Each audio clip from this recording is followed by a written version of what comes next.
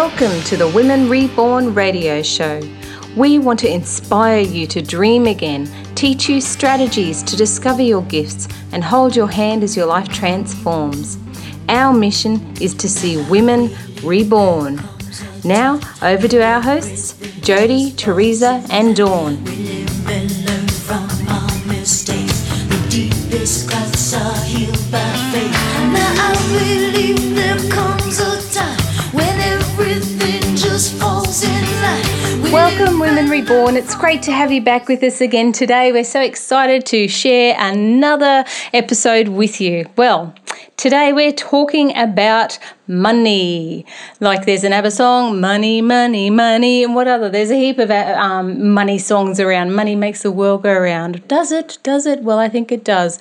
It's a huge thing, and it's something that can really impact a lot of people, impact a lot of families, because financial stress is one of the main reasons why a lot of couples will break up. I know of certain areas where it's quite affluent. There's it seems to be a lot of money there, a lot of nice houses, a lot of pretenses actually, and the police would actually get called to that area more than any others because of the domestic disputes, because the couples were just so volatile because they owed so much that arguments were just happening like left, right and centre. So finances today, and I can think of no better person to start with than with Teresa. Teresa, tell us about you. Are you a saver or are you a spender? Well, I'd say most of the time, there's been times when I have been a spender, but really predominantly over my life I've been a saver.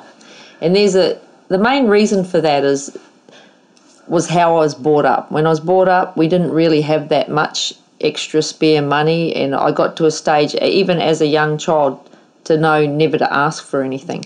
So it was, and as you go along, you don't bother asking because you think, well, no, I'm not going to get it anyway. So when I actually started making my own money as a teenager, the only thing I could think of was holding on to it. I always wanted to hold on to it because I didn't know whether I was ever going to have any money again. It's just like when you get really hungry and you're starving, you want to just hold on to things, because that's how you become really a hoarder in life, is when you haven't had something and as soon as you get it, you want to hold it. So I was like that with money.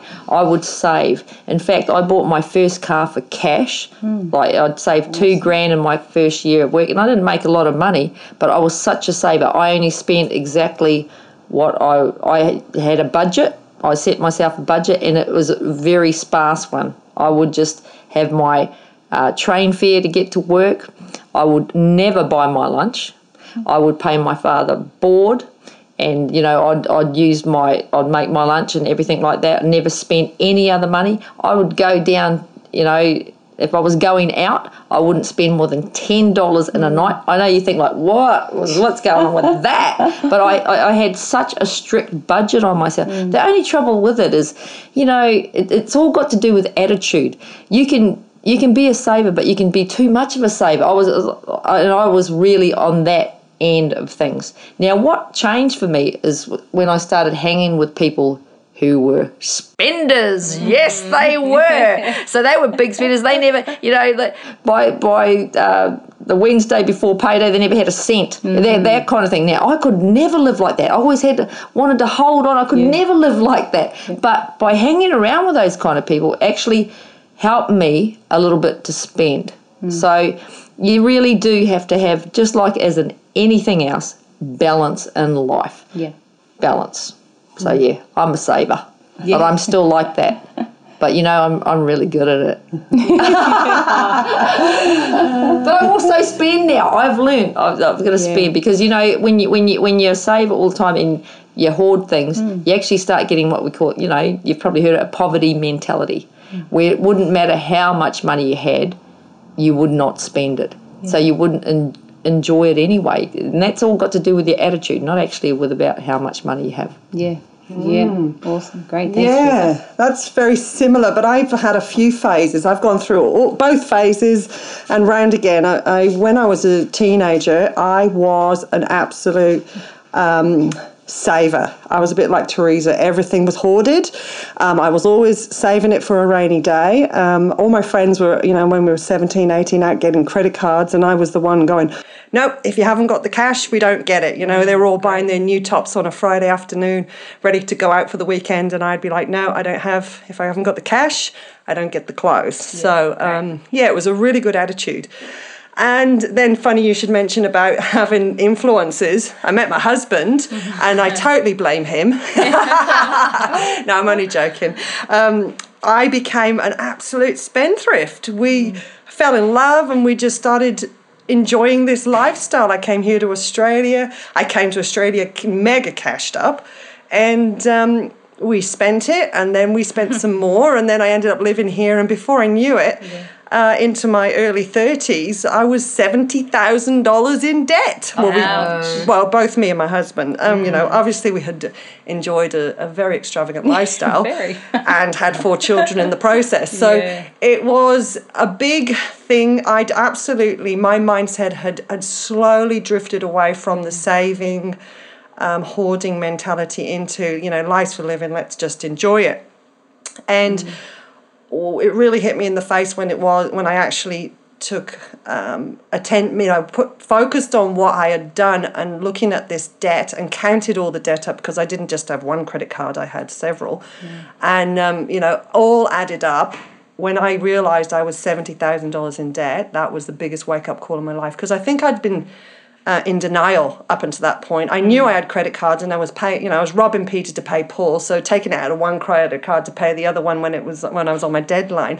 And all I was doing is digging a deeper hole, and I was quite happy to ignore the hole that, ignore it that was getting deeper, and until it was, it was starting to get a bit scary, I was getting phone calls from the bank, when are you paying your credit card? And so I had to face it. I had to face what position I was in, and think about how I used to be when I was back, as a saver. What are the things that I used to do? One, I used to only deal in cash, so if it wasn't in my wallet or in my bank, I didn't spend it. So I basically ripped up all the credit cards and decided, chop them all up. I no longer had access to them. That was really hard. Yeah. I had a codependency on them. To cut them up, I remember I cut most of them up, but there was one I hid in the drawer that I didn't cut up just in case I needed it. Wow. But I did overcome that, and I did cut it up, and then I just slowly, paid a bit off. But, and if I didn't have the money to buy a new top or go out for dinner, we didn't do it. Yeah. And so our lifestyle changed, and it was a real come down, but it was a good one. We needed it. It was a big slap up beside the head, which we needed.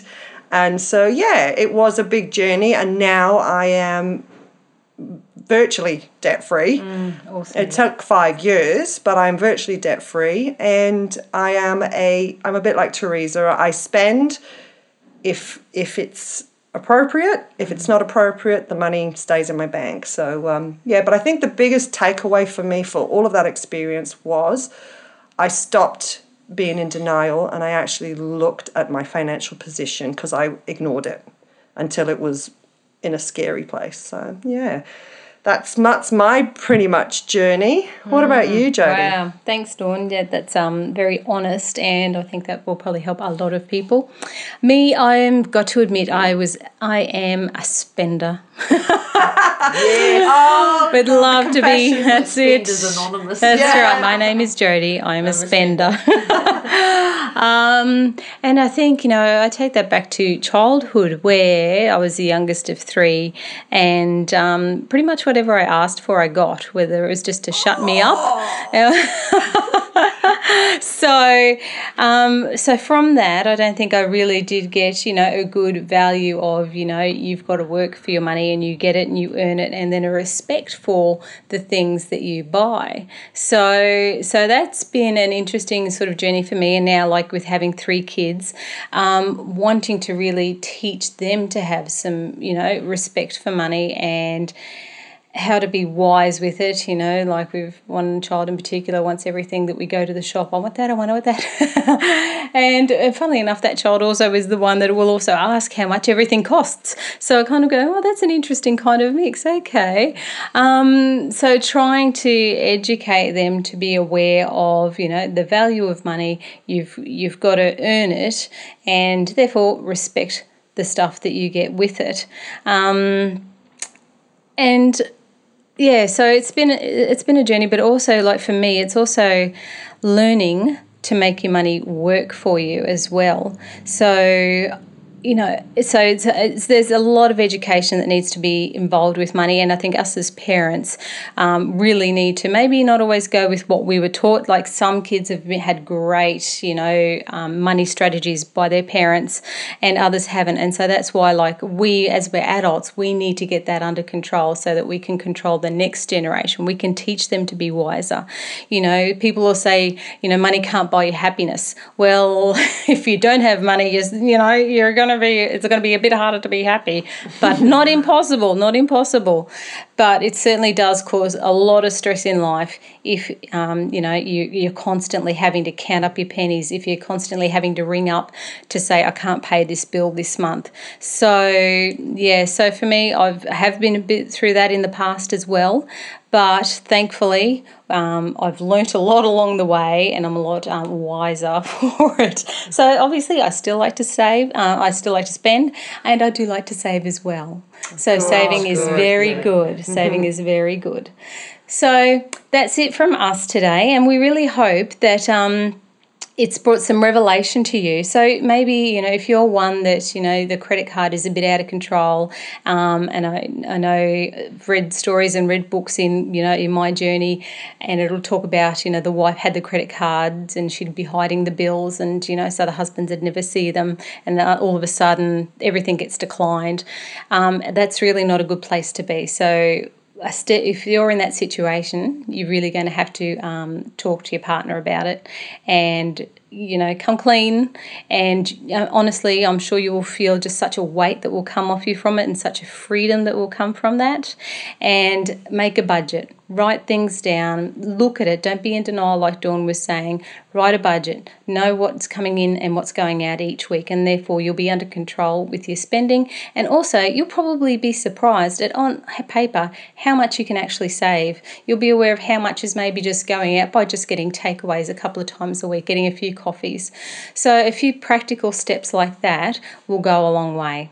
So, girls, it's been a pleasure dealing with you today, and we look forward to talking to you next time when you've saved a bit more money in the bank. Okay, bye. Bye.